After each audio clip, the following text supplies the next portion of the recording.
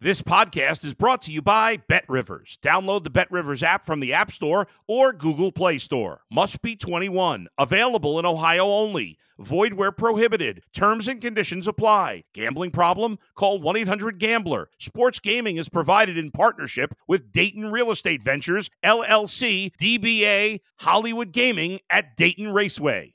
If you're a tennis fan, you'll love Betting Weekly Game Bet Match on the BetRivers Network. Whether you're a bettor or just love tennis, you'll enjoy the in-depth analysis each week of the tennis calendar. Subscribe to Game Bet Match today from your favorite podcast provider.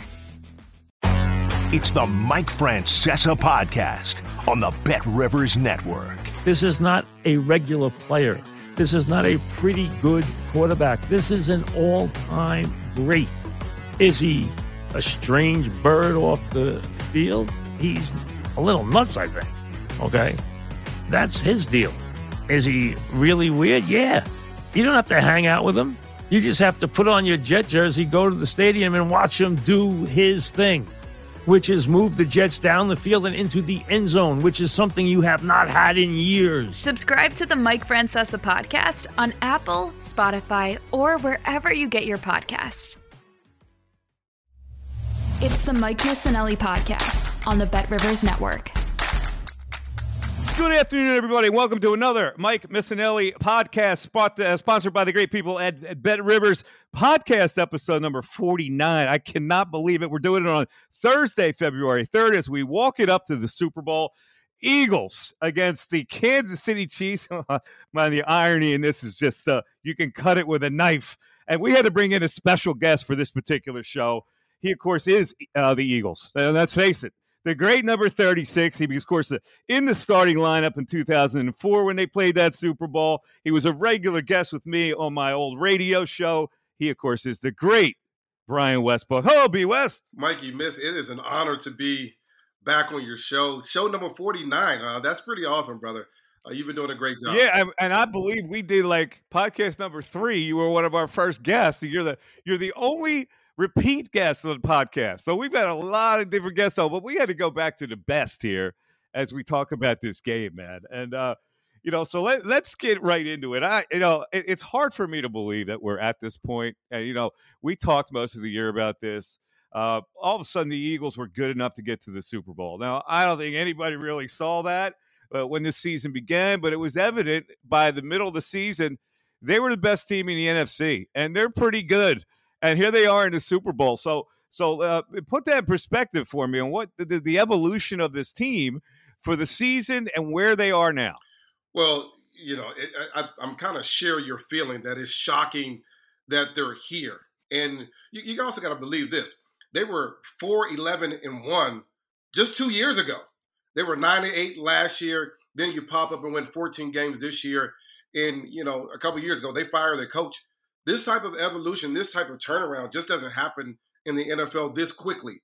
The other thing that does not happen as quickly in the NFL is a quarterback goes from the 21st passer, you talk about in passing yards last year, to a quarterback this year that's in the race for MVP. It just doesn't happen that quickly. And for the Eagles, it has happened almost overnight. And so when you talk about evolution of the team, that's on both sides of the ball. That's on the offense. You add A.J. Brown. You get Devontae Smith. A.J. Brown is a number one receiver. They get him in free agency through a trade. They have Devontae Smith over 1,000 yards in his second season as a receiver in the NFL. That's absolutely amazing. That just doesn't happen very often. You look at that offensive line. They continue to just be good. And we're talking about older players. We're talking about Lane Johnson. He is an older player now, even though he's been good his entire career. He is an older player. Of course, Jason Kelsey, older player. It's just hard to imagine that they're still one of the best offensive lines in the league. Miles Sanders has the best season that he's ever had in his career. Over 1,200 yards rushing, a bunch of touchdowns. Again, it's just a combination of things that normally don't happen. Dallas Goedert obviously injured a little bit there, but he's still a big-time threat to make things happen on the offensive side of the ball. And, of course, the biggest thing, Jalen Hurts. He's more accurate. He's making much better decisions. He understands defenses better. He understands the offense better. I was looking at a stat and reading some of the quotes. This is the first time since his last year in high school that he has had the same offensive coordinator 2 years in a row. That's kind of amazing. But his ability to overcome all of that throughout his college career and especially this year, just be a better version of himself, not throw the ball to the other team, not turn the ball over very many times, has been amazing. And then I look at the defense. What Howie Roseman has been able to do on the defensive side of the ball through free agency, through trades, through just getting guys over there. Hassan Reddick getting off the edge has been amazing. We saw his effect in the last game, the NFC Championship game. The guys in the middle continue to do their thing. We look at Kazir White. He's just doing his thing. TJ Edwards has gotten better. Then you look at the guys on the outside and the back end, Bradbury and Slay. It's just hard to beat this football team and to see the transformation over a short period of time. A good mix of young and old players. It's been a joy to watch this and really a beauty of a job by Howie Roseman. Listen, you played on a great team, and you watched the team go to the Super Bowl in 2017. And after, taking into consideration what you just said, because I've said this is the most complete team they've ever had, and they, the gaps that they had, they filled in. And you're right, you just mentioned these skill players on offense and how complete their offensive line is, but the whole thing has to revolve around the talents of a quarterback. If you don't have a quarterback to take advantage of these kind of weapons and this kind of support, you really don't have anything.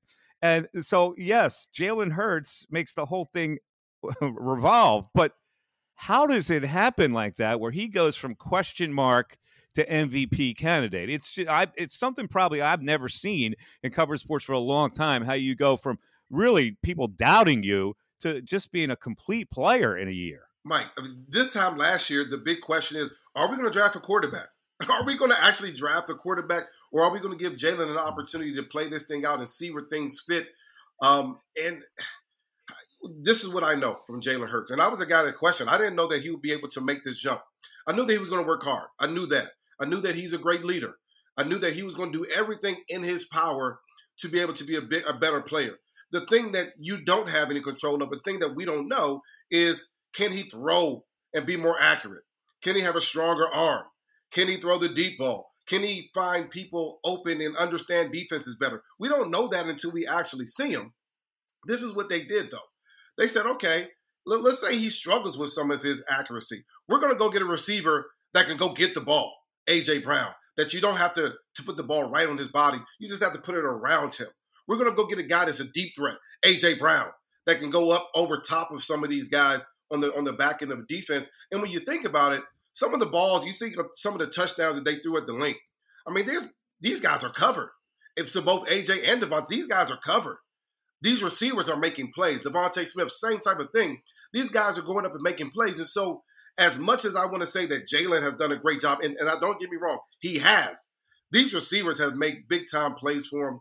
He's made great plays making decisions. He's been in rhythm throwing the football. He's got the ball out of his hands. That's what you want from a quarterback. That's not what we saw from the quarterback position last year. So we talk about improvement. We've seen him get better on every aspect of his game. And because of that, he's in the conversation for MVP. Let's also look at the coaching staff here, Brian, because Sirianni comes here and he had a reputation of being, hey, we pass the football. I mean, that's the kind of offense that works in the NFL. So they really did two things. And it started with last year when they realized that really wasn't going to work with that type of team. So at 2-5, they start running the football and they turn the whole season around. And this year they come in and they go, okay, this is what he can do well. And what he can do well is read option, RPO, all that thing. So they tailored the offense around his strengths, which you don't see a lot of coaching staffs do. What's your analysis of that? Well, he's smart. We're talking about Nick Sirianni and Shane Steichen. They're smart. They know where their bread is buttered, and that starts with the offensive line. I mean, some of the advantages they have because they're playing RPO football is just amazing. When I look at it from a running back perspective, I'm looking at the defense and I'm saying, okay, there are 5 guys in the box. And really there are 6. But really it's a guy and a half that has to think about Jalen Hurts running the football. So now it's 4.5, 5 guys in the box. That makes it easier for me, the running back, Miles Sanders, and much easier for the quarterback to make a decision to either keep the ball or run the football. When you talk about the RPO, you fake the run. Now that you have this running game that's just dominant, now the linebackers are stepping up, And I can't even count the amount of times that Jalen Hurts is throwing easy, quick slants to A.J. Brown. I'm talking about passes that I believe that right now today I can make because these guys are wide open because the offense has been designed to make these receivers wide open. And Jalen Hurts he's taking these quick passes, the good decision passes, and hitting A.J. Brown in stride. And now he's able to get that yards after the catch. The other thing that you see, same type of action, RPO, Dallas Goedert, 10 and out, basically, catching the ball on the sideline. These are just, I can't sit here and tell you that these are just these great play calls. They're taking advantage of what the defense is giving them. Jalen Hurts has been accurate with the football, and it's almost like easy football. It's weird to think because I came from a day where Andy Reid was making up plays. He's drawing up and scheming ways to get guys open. And then we see this brand of football, and we're like, hold on. You fake the ball to the back. You suck everybody up, and you just hitting wide open receivers.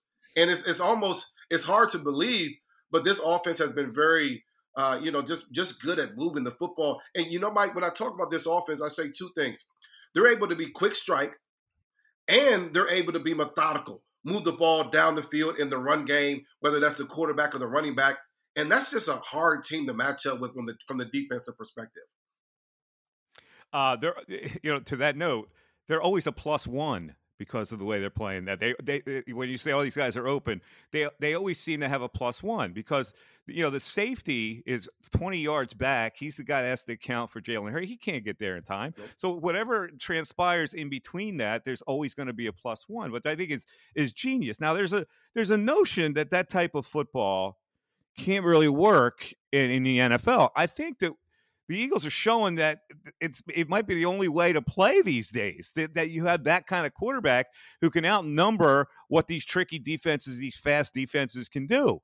Has the game evolved to the point where you almost need a Jalen Hurts? Well, I think what it has evolved is a quarterback's ability to not get hit, right? So you don't want to run this offense because I don't want to run my quarterback.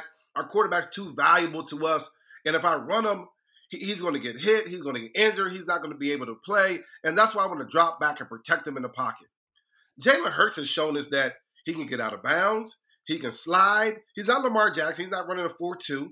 But quite honestly, he doesn't look like overly fast to me. But he runs. And he's open. He makes people miss in the open field. And he makes great decisions when it comes down to being contacted. He slides. He gets out of bounds. He does all the things that you want a smart quarterback to do. And so now he's not taking the big hits. So as you say, hey, I don't want this RPO offense, I'm really saying I don't want my quarterback to ever get hit. And Jalen Hurts is just not taking a lot of big hits throughout the season. And that's been impressive as well. All right. He did, though, injure the shoulder. And so if there's ever a concern, like last week, he wasn't spectacular. He didn't need to be spectacular. It was, a game that they got the golden ticket early, to be honest, although they did run the ball and they did beat up a really good defense.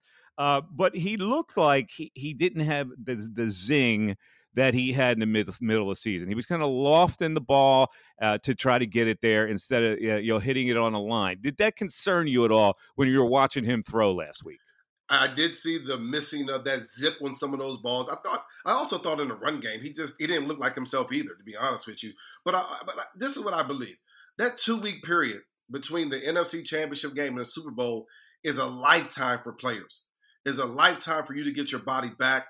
And there's something about walking into a stadium at 65% during the regular season and just getting into game time, and now I feel 95%. Now, just imagine walking into a stadium for the Super Bowl, and I'm 75%. Let's just say he's 75%. By the time you get out there for warm-ups, you're 110%. So I'm not worried about the injury factor at all for Jalen Hurts. He's been tough. He's been resilient. And I think that 2-week period is going to help him an awful lot. All right, let's look at the matchup. We're talking to the great Brian Westbrook, of course. Of course, the head coach of the Kansas City Chiefs. Was Brian's head coach for a really long time. I know you have a great respect for Andy Reid.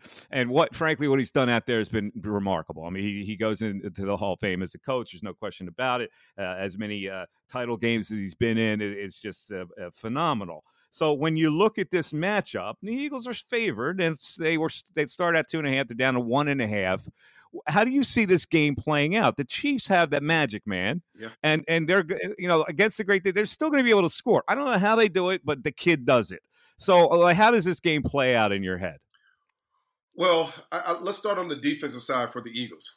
The big question, when you play against dominant quarterbacks, Brady, Manning, Mahomes, if you don't touch him, if you don't get around him, you lose, period. There's no way to get around that. The stats say it. When you look at the games, it says it. It's everything. So how dominant can our defensive line be? How active can they be? If they're not sacking Mahomes, are they getting around him, just affecting some of his throws? The crazy part about Patrick Mahomes is that there's a feeling that he's just as good on the run as he is in the pocket. So not only do you have to get around him, you got to get him down to the ground. You have to affect him in this way because those defenders that have to play defense on the back end while he's scrambling around, that's just hard to do. So they have to figure out a way to get him down to the ground, keep him contained, and then get him down to the ground. So if you have the ability to do that, that's that New York Giants defense versus Tom Brady. You can rush 4 and you got 7 dropping back, playing zone or man-to-man and trying to cover everybody up in their pass routes. If you do that, we're able to get around Mahomes in that way, then this game takes a whole different turn. That means he's going to press a little bit, possible interceptions, things like that. Offensively. All right, so it sounds like you really like the Eagles in this match. Well, I like our matchup on the defensive side. I really do. I think that we have an advantage there. I think the way that our defensive line has been playing is going to force Kelsey to stay in a little bit longer. He's not going to stay in long, but a little bit longer just to get a chip on the defensive end because we know how Hassan Reddick has been. We see how Josh Sweat has attacked the quarterback. We know what our defensive line, the guys up front, have been. They had pushed the pocket all season long. So I think if I'm the quarterback, I'm thinking about the pass rush just a little bit. That's in favor of us. I think that goes our way. All right, let's talk about Andy a little bit because nobody knows him better than you. I mean, to the outside observer like me, he was maddening at some of the things that he was stubborn about. And one of them, of course, was he didn't value wide receivers until he really had to value a wide receiver. And sometimes he didn't run the football enough and it was maddening that he wouldn't run the football. And then all of a sudden, the fans would say, run the football, and he would run the football. And he came up short in several situations. I mean, you guys didn't win the big one, although you had a great era of football. But I know you have respect for the guy. And I'm curious to know your opinion of what has made him so successful as a head coach. Guys don't last that long and sustain that kind of success. So he must do something right to get his players to play. What is it? Well, I mean, listen, we go back to his era in Philadelphia when you have Donovan McNabb, one of the best quarterbacks in the league at the time, top 4 or 5 in the league at the time, certainly the best quarterback in Eagles history. You have him, and then you transition to go to Kansas City, and you have arguably one of the top 5 quarterbacks in league history already, Patrick Mahomes, who is just kind of getting going in his career. It makes it a lot easier on the doggone coach. It makes the coach look a lot better. Good players have a way of doing that, right? So that makes it a lot easier. This is what Andy Reid is a specialist at. I would kind of put Kyle Shanahan in this same category. He knows how to get fast players the ball in space. You saw it with Tyreek Hill. You saw it with myself. You saw it with different T.O. You saw it with different receivers, Valdez-Scantling. I mean, he knows how to create space for guys. And then he says, okay, now I want you to turn that 10-yard route, that 5-yard run, that running back who's just amazing. I want you to turn that into a 20-yard game. I want you to turn that into a 50-yard game. That's what Andy Reid's secret sauce is. I'm going to create you space, but I'm going to have guys that have the ball in their hand, and then they're going to do what they do with the football. That's what's great about Andy Reid. When you talk about a coach, he doesn't overcoach you. He said, this is what you do well. I'm going to let you go do that. However, I'm just going to find you space to go do it. That's what I'm going to do. That's my job. And he does that better than anybody in the business. And when you talk about, I'll never forget this. Mike Vick comes home. He comes to our team. And I'm looking at Andy. I'm talking to him one day. He's like, listen, I want to show you. He had like this many cue cards, like the little cue cards, 4x4s, of plays for Michael Vick. He sat on the beach in the offseason and was just drawing up plays for Michael Vick. That's the guy that he is. He's that guy that plays, PlayStation, whatever the video games are, and just is drawing up crazy plays. That's who Andy Reid is. And then when you add, we talk about in Kansas City, you add one of the best quarterbacks of all time to that. now things look crazy. Now things look like a video game because now you have a quarterback that, in addition to getting guys in space, that can put the ball wherever he wants to at any time with any arm angle. And now it makes Andy Reid look like the mad genius. Now, there's not a simple answer to this, but how does he get guys in space? If you could explain that and not get overly technical, how does he do it? Well, how's he scheme it? Well, I'll tell you this. So everyone knows you're trying to get the ball to Kelsey. So let's just say Kelsey runs straight up the field. They're going to cover him, right? So what you try to do is you get a linebacker looking at something else. You give him eye candy, right? So and I want the safety to see someone doing an end around. So he sees that end around and he widens out 2 steps. Kelsey is still running up the field, but if that linebacker widens out 2 steps, that means Kelsey is wide open. I mean, he gives you things like that. He puts guys in motion and makes you think everything is going to the right, and actually the ball is going to the left. He does those types of things that make your eyes, if your eye is lazy and your eyes get a little hungry looking at the bells and whistles of a play, you forget what you're supposed to be doing defensively, and that gap integrity, your rush lanes, your pass drop lanes, it gets a little lax and a little loose.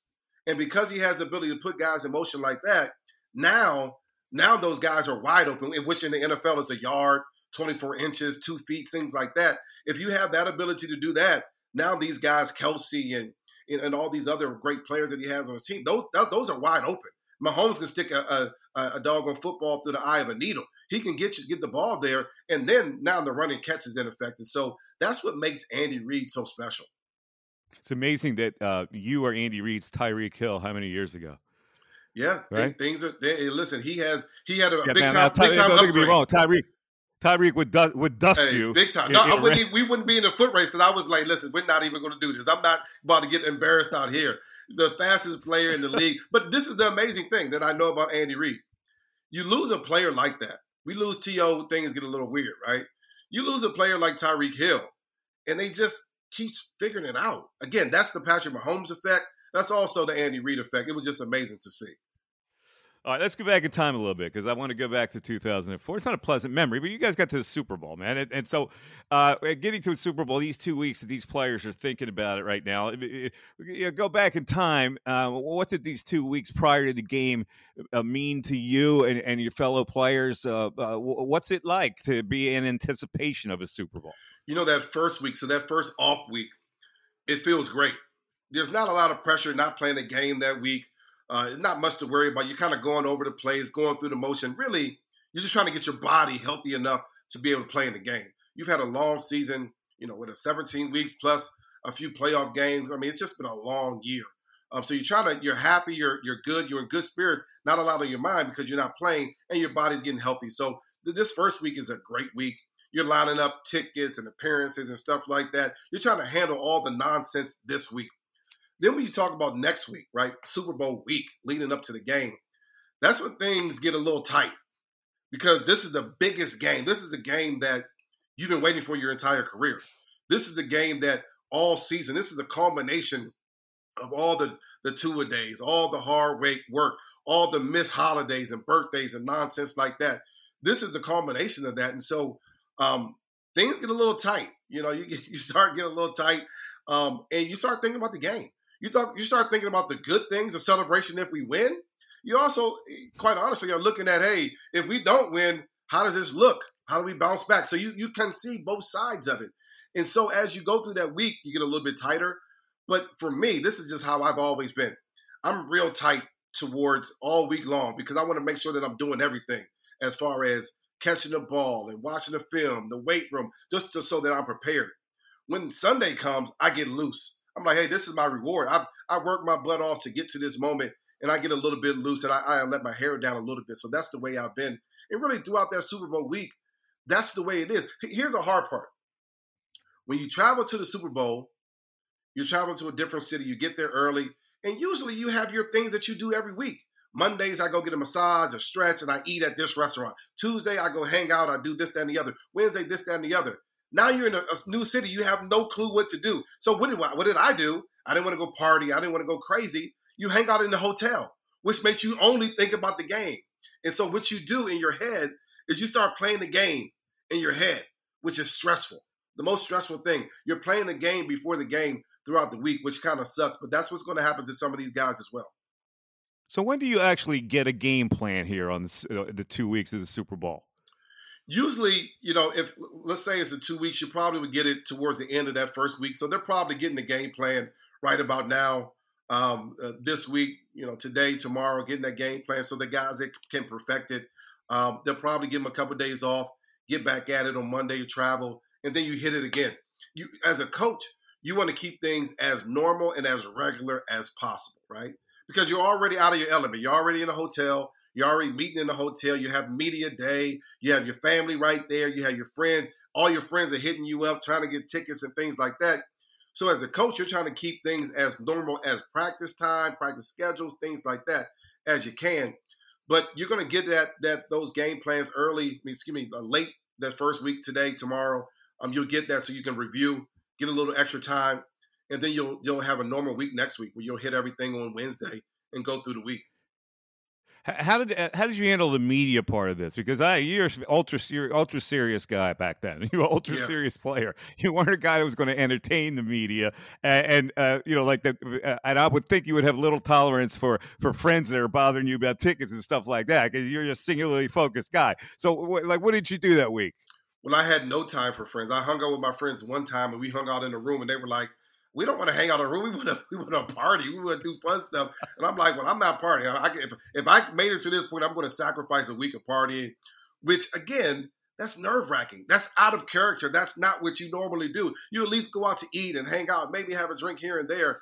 But you don't do that. I didn't do that during the Super Bowl week because I wanted to be the best version of Brian Westbrook that I possibly could be. And this is actually the interesting thing. If you're Tom Brady, you go back to Super Bowl a bunch of times, you kind of get the rhythm. You understand what to do, what not to do, what your body can handle and things like that. It's your first time. You don't understand that. And so for a lot of these guys that were on the team last time in 2017 when they went to the Super Bowl, this is old hat for them. This is just another opportunity for them to do what they do. That's an advantage. I give that advantage to those guys that have played that game. And so for me, listen, I got the tickets knocked out the first week. That was out the way. No worries there. My boys are already in town. My parents are already in town. No worries. Now, we talked about the media. You get media from all over the world. That was a pain in the butt. I mean, listen, it's the same questions. Everyone wants to know, what are you going to do to win? How are you going to win? What do you think? Tom Brady, blah. And I'm like, hey, listen, my talking is done on the field.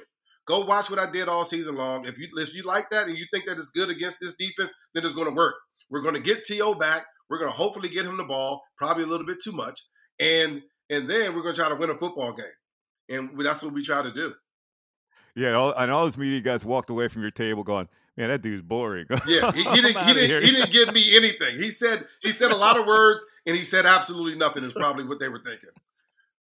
All right, so how did you guys feel when you came out of that locker room? Oh, it's 2 weeks of anticipation. You get through the game plan, the whole bit. You're out of your routine, the whole bit. When you guys take that field and you're playing the big bad Patriots, did you feel that you guys were ready? No, we were absolutely ready. We felt ready. We felt prepared. We felt as healthy as we possibly were going to be. I thought guys were focused. Guys weren't out drinking and having fun. Guys were locked in. Again, this is part of the pomp and circumstance of a game. You go out there normally, you go run out the tunnel, you introduce everybody, you go to the sideline, do the national anthem, the game starts, In this Super Bowl, it's totally different. You go out there, you wait around 10 minutes, the national anthem, then they sing 3 other songs, and then you're like, hold on, okay. And now this whole time you're looking around like, I wonder where my parents are. Like you start to lose focus. And so, I mean, it's weird. You start seeing the flash of the cameras going around. It's again, in order to play in this game, you have to have supreme focus. And what happened to me just a little bit was not that you lose focus. You start thinking about other stuff because there's so many other things and it's not a normal game. And there's so many other things going on. But you lock back in when the kickoff it happens, and you go out there and you play football. All right. So my producer, Darren, you're a great Eagle fan, Darren. So I'm going to go because I was recalling in my mind the starting team that the Eagles put on the field there in 2004. Can you name the entire starting team, Darren? Starting team. Let's start with the offense. Let's start with the backfield. It should be easy, right? Okay. And you know you know who the quarterback was, right? All right. Who was the fullback that appeared? The fullback appeared back then. They used the fullback a little bit. Who was the fullback? No. This is a tough one. It was Josh. It was Josh Parry. Josh Parry. Right? It was Josh Parry. All right. Let's go to the offensive line. Should be easy for you, right? Yeah, I'll put him on the spot now. He's choking. It's Trey Thomas and Runyon are the tackles. It's tough for you. Artis Hicks, left guard. Hank Fraley. What was his nickname, Brian? Well, Honey Buns. Honey Buns was the center. Jermaine Mayberry is the right guard. Buns, that's right. Yeah. You had Selleck, you had T.O., and you had Pinkston was the other starting wideout, I believe, in that game. My dog's trying to give me the answers right now. So there's offensively. There you go. That's right. the entire defensively, you got Curse, Burgess, Corey Simon, Darwin Walker are the tackles. Darwin Walker, my neighbor here in Marlton. Right. Keith Adams, Trotter. The other linebacker went to Michigan and had a TV show for a while. Dahani Jones. And, of course, the legendary defensive backfield with Lito and Sheldon at the corners, Michael Lewis and Brian Dawkins. The kicker was Akers, but who was the punter? I don't know. My dog seems to know, though. Dirk Johnson. Dirk Johnson. Man, you failed that test. That's embarrassing, man. That's terrible. All right. Now, Brian, in 2004, I mean, that was the year you start really coming into your own. You had 812 yards rushing. You caught 73 balls for 703 that year. Was that the year you felt like an NFL player? You know, I think that was the second year. I think my first year, I kind of, let's say 2003, things started working out. I think that's when I had the punt return. Things started clicking. 2004 was a year where things slowed down for me. I think as a player, as you start to understand the defense a little bit better, understand the offense and your position in that offense, things slow down. And things just slowed down for me. I made a Pro Bowl that year. And I was just able to see how I can fit in pieces of this ball game. We understood what T.O. was going to bring. We understood how defense was going to be affected by him. But then we also understood how the run game was going to be affected. And then we went through a stretch right there at the end of the season in the playoffs where T.O. wasn't available, right? So we had to change everything. And that was a time where we ran the ball much more. Freddie Mitchell played a little bit more wide out. He was effective in certain games, especially that playoff game against Minnesota. And we were able to find a way to win by running the ball a little bit. And so it was certainly good for that to happen. All right. So I'm glad you brought up T.O. because that's where I'm going next with it. T.O. arrives with a lot of fanfare. And, finally it was like, oh, my God, they went out and they actually got a wide receiver. They couldn't believe it. So what was the vibe when T.O. joins the team, that camp? Well, listen, we knew we were already a good team. We felt the same thing that most of the fans felt, that we needed a dominant receiver. We were close as a team. We were close, one of the best defenses in the league. Offensively, we were very good, but we never had that number one. Todd Pinkston was good, but we never had that number one. We didn't have that, what I would equate to A.J. Brown this year, right? We go get T.O., that changes. That changes how a defense plays against you. That changes your mindset. I mean, just think about it. You walk on the field, and I'm walking next to Trey Thomas, John Runyon, Donovan McNabb, T.O., and Pink. I mean, it changes the way you feel about a game. And that's the confidence that you need as a player. And so it was just a heck of a thing. And then, listen, we go out and play early on in that season, and we were dominating teams. Out of those, we won 13 games or so. Out of half of those games, we didn't play in the third and fourth quarter. I mean, we were that explosive offensively where we weren't playing in the end of the third and into the fourth quarter. That's how explosive we were offensively.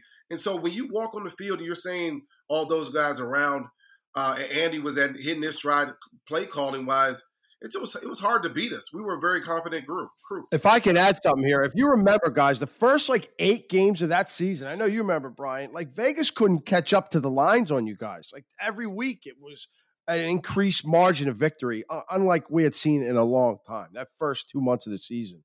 it was just blowing the doors off everybody. We felt like one of the highest scoring teams in the league that year. That's what we were. We were putting up points that, in Philadelphia had never been seen, but that's because we had explosion on the outside. You add T.O., this changes everything. Defense weren't able to keep up with that.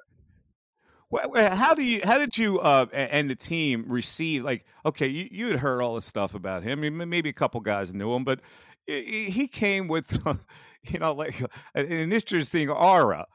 So I'm curious, like how you guys felt about the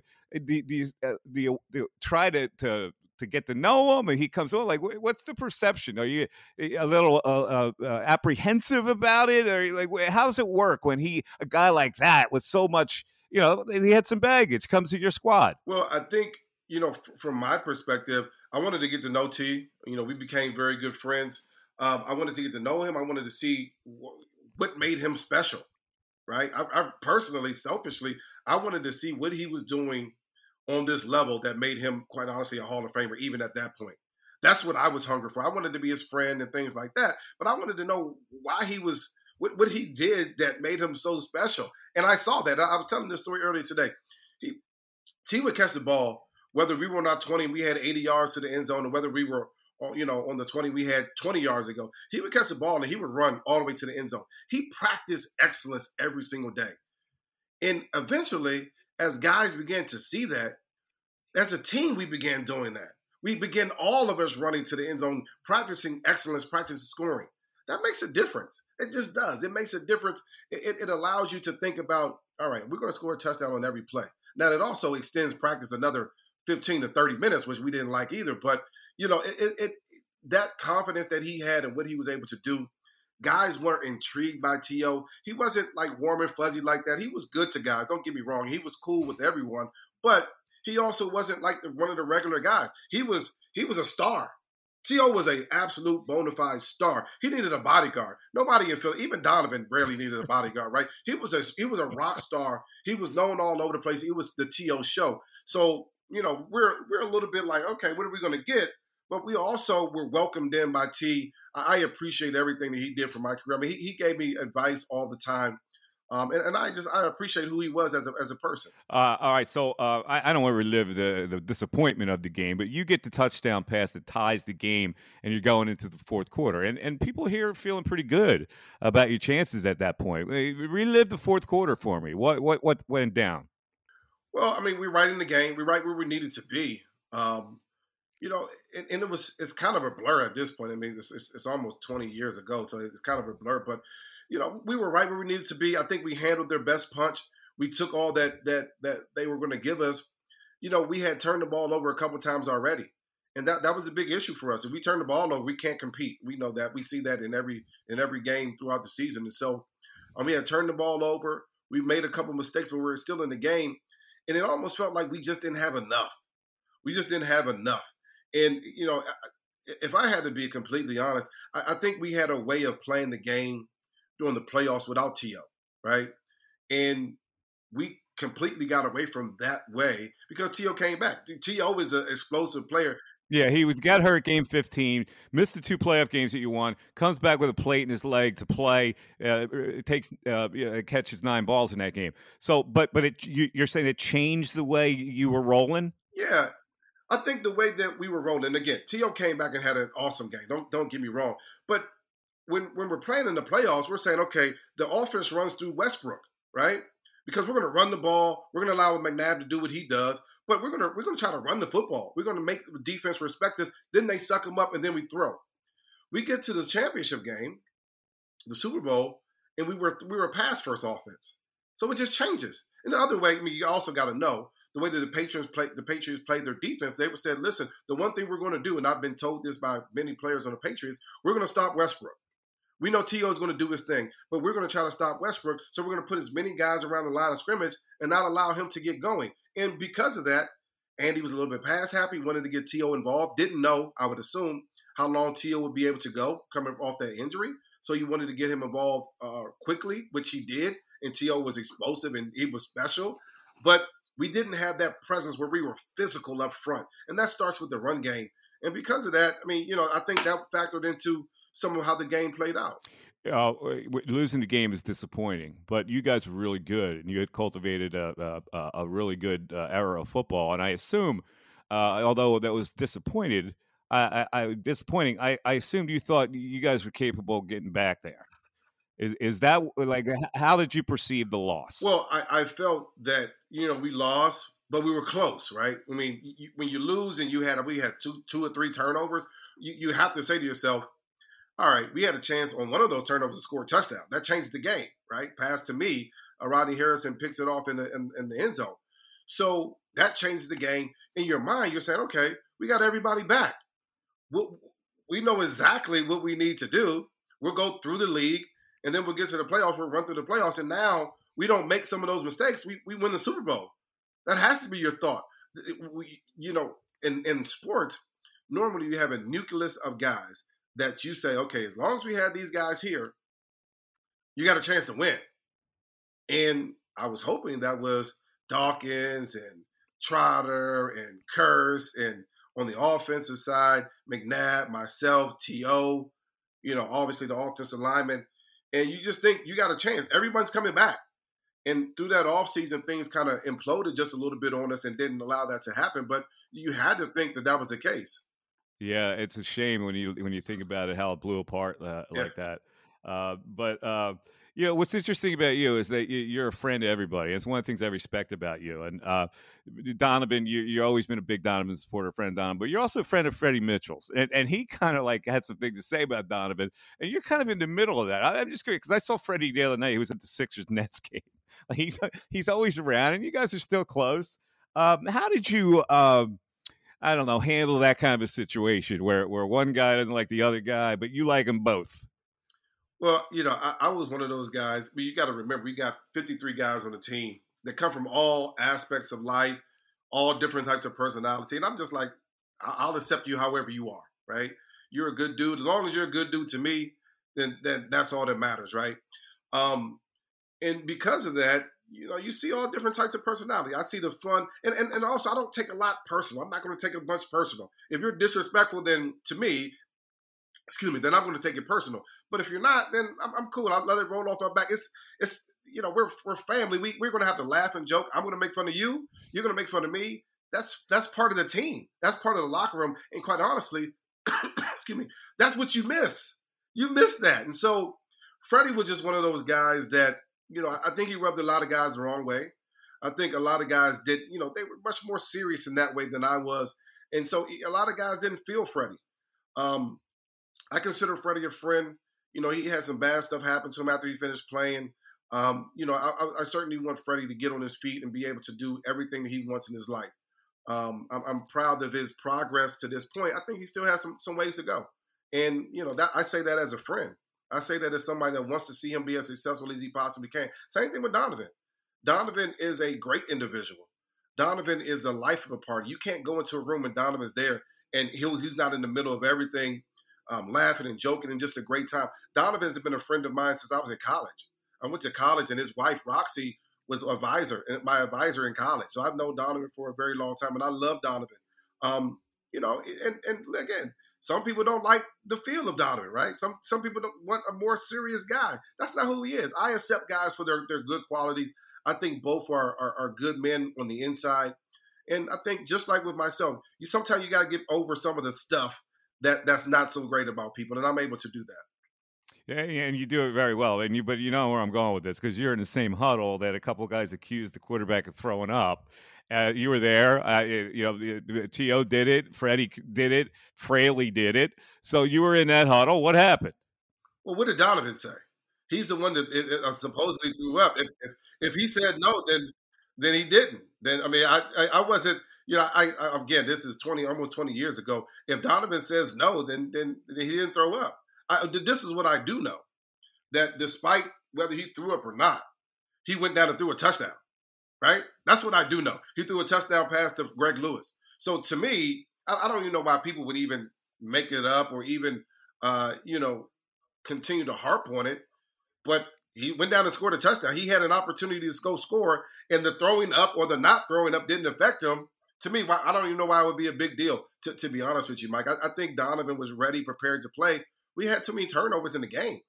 And because of that, we lost. Donovan was great as Yeah, usual. it was. I'm just saying, it was a shame that some guys turned on him that way, That's the nature. It kind of leaves a bad feeling. That's the nature of teams, man. Some guys, they say things, and some guys, whatever. But listen, that's Mike. You've been on enough teams to understand there are certain guys that are going to be much more outspoken, and there are going to be certain guys that are not. And that's actually the beauty and the downfall of a team, right? The beauty is that you got guys that are going to speak up and say different stuff. The downfall is if you speak up and say the wrong thing, it could be an issue. Donovan was great in the game. We turned the ball over way too many times. Last thing, Brian, your post football career to me has been really amazing and admirable. And you have evolved in this business tremendously. And I know I tell you that all the time. And I can't even keep up with all the stuff you're doing. So for the people that are listening here, you got the children's book out now. I know you're all around doing appearances. I'm kind of doing the same thing with my children's book. But, you're representing 100 companies and you're commentating on football. I mean, you're busier now than I think you ever were. So, talk to me about how you entered that world and what you prepared for after football and whether you thought it was going to be this. Well, Mike, you mentioned it earlier. I didn't think that commentating was going to be my thing or talking about the game was going to be my thing because I always felt like players shouldn't have to talk about their game. If I watch the tape, which as a commentator, as an analyst, I watch the tape. You don't have to tell me about your game. I can watch and see. You watch the game. You can tell me. No matter what the quarterback says, I saw what you saw, and I saw the mistakes you made, or I saw the great plays you made. And so that's the way I felt as a player. Now, post-career, I'm like, hey, putting the microphone in guys' face, like, hey, tell me about your game. So it shifts. And I think the commentating and talk about the game was easy for me. I love the game. I had a lot of things to learn, and I honestly credit you for learning the business, learning how to pull. One of the great things about you, Mike, is that you have the ability to pull out stuff from guys that nobody wants to say, but you just pull it out. And you talk about one of the best interviewers that I've ever seen. I mean, you just do a great job of doing that, and you have a great way of making something, right? Even if a guy doesn't want to talk, you pull something out. And I just think that's the beauty of this. And so I've been able to learn so much from just being on your show, just being around you, just quite honestly, just listening to you. That has been effective for my career. And so really, I've been retired for 12 years now. For the first 7 or 8 years, I was doing TV and radio, which was great for me. But I also had a mind and thought in business. And so really over the last 6 or 7 years, I've been in the VC world, venture capital world. I've been in trying to build businesses. And, I've been able to do that. I wrote the book, the children's book, which is a hustle. And I know it's like you write a children's book. Now you got to go sell the book. You got to show up in schools. Like I saw you, I think earlier today, you was at a school. Yeah, today I did it. I'm going to a book fair later tonight. It's a complete hustle. You go out there to schools, you go to book signings, you do that, then the other, which is great. It's great to see the people. It's a lot of doggone work. But I'm also building businesses. One of the things that I saw at the end of my career was that it is hard for guys to transition. We go through this thing I call identity foreclosure. I was a football player. I'm known as a football player my whole career. And now I walk on the street as this 5'10" guy, and I'm just a nobody. They don't see me as a football player anymore. They see me as just another dude on the street. That's hurtful for an old-time football player where guys used to notice you. So what happens to guys, it takes them normally, on average, 5 to 7 years to figure out what they want to do next. 5 to 7, that's a long time. And here's the problem with that. On average, guys have 2 to 4 years worth of savings. So even if you take the lower end, 5 years to figure out what you want to do, but you have 4 years of saving, the higher end, you're still short 1 year. So my goal now is with my Athlete Entrepreneur Network is to bridge that gap.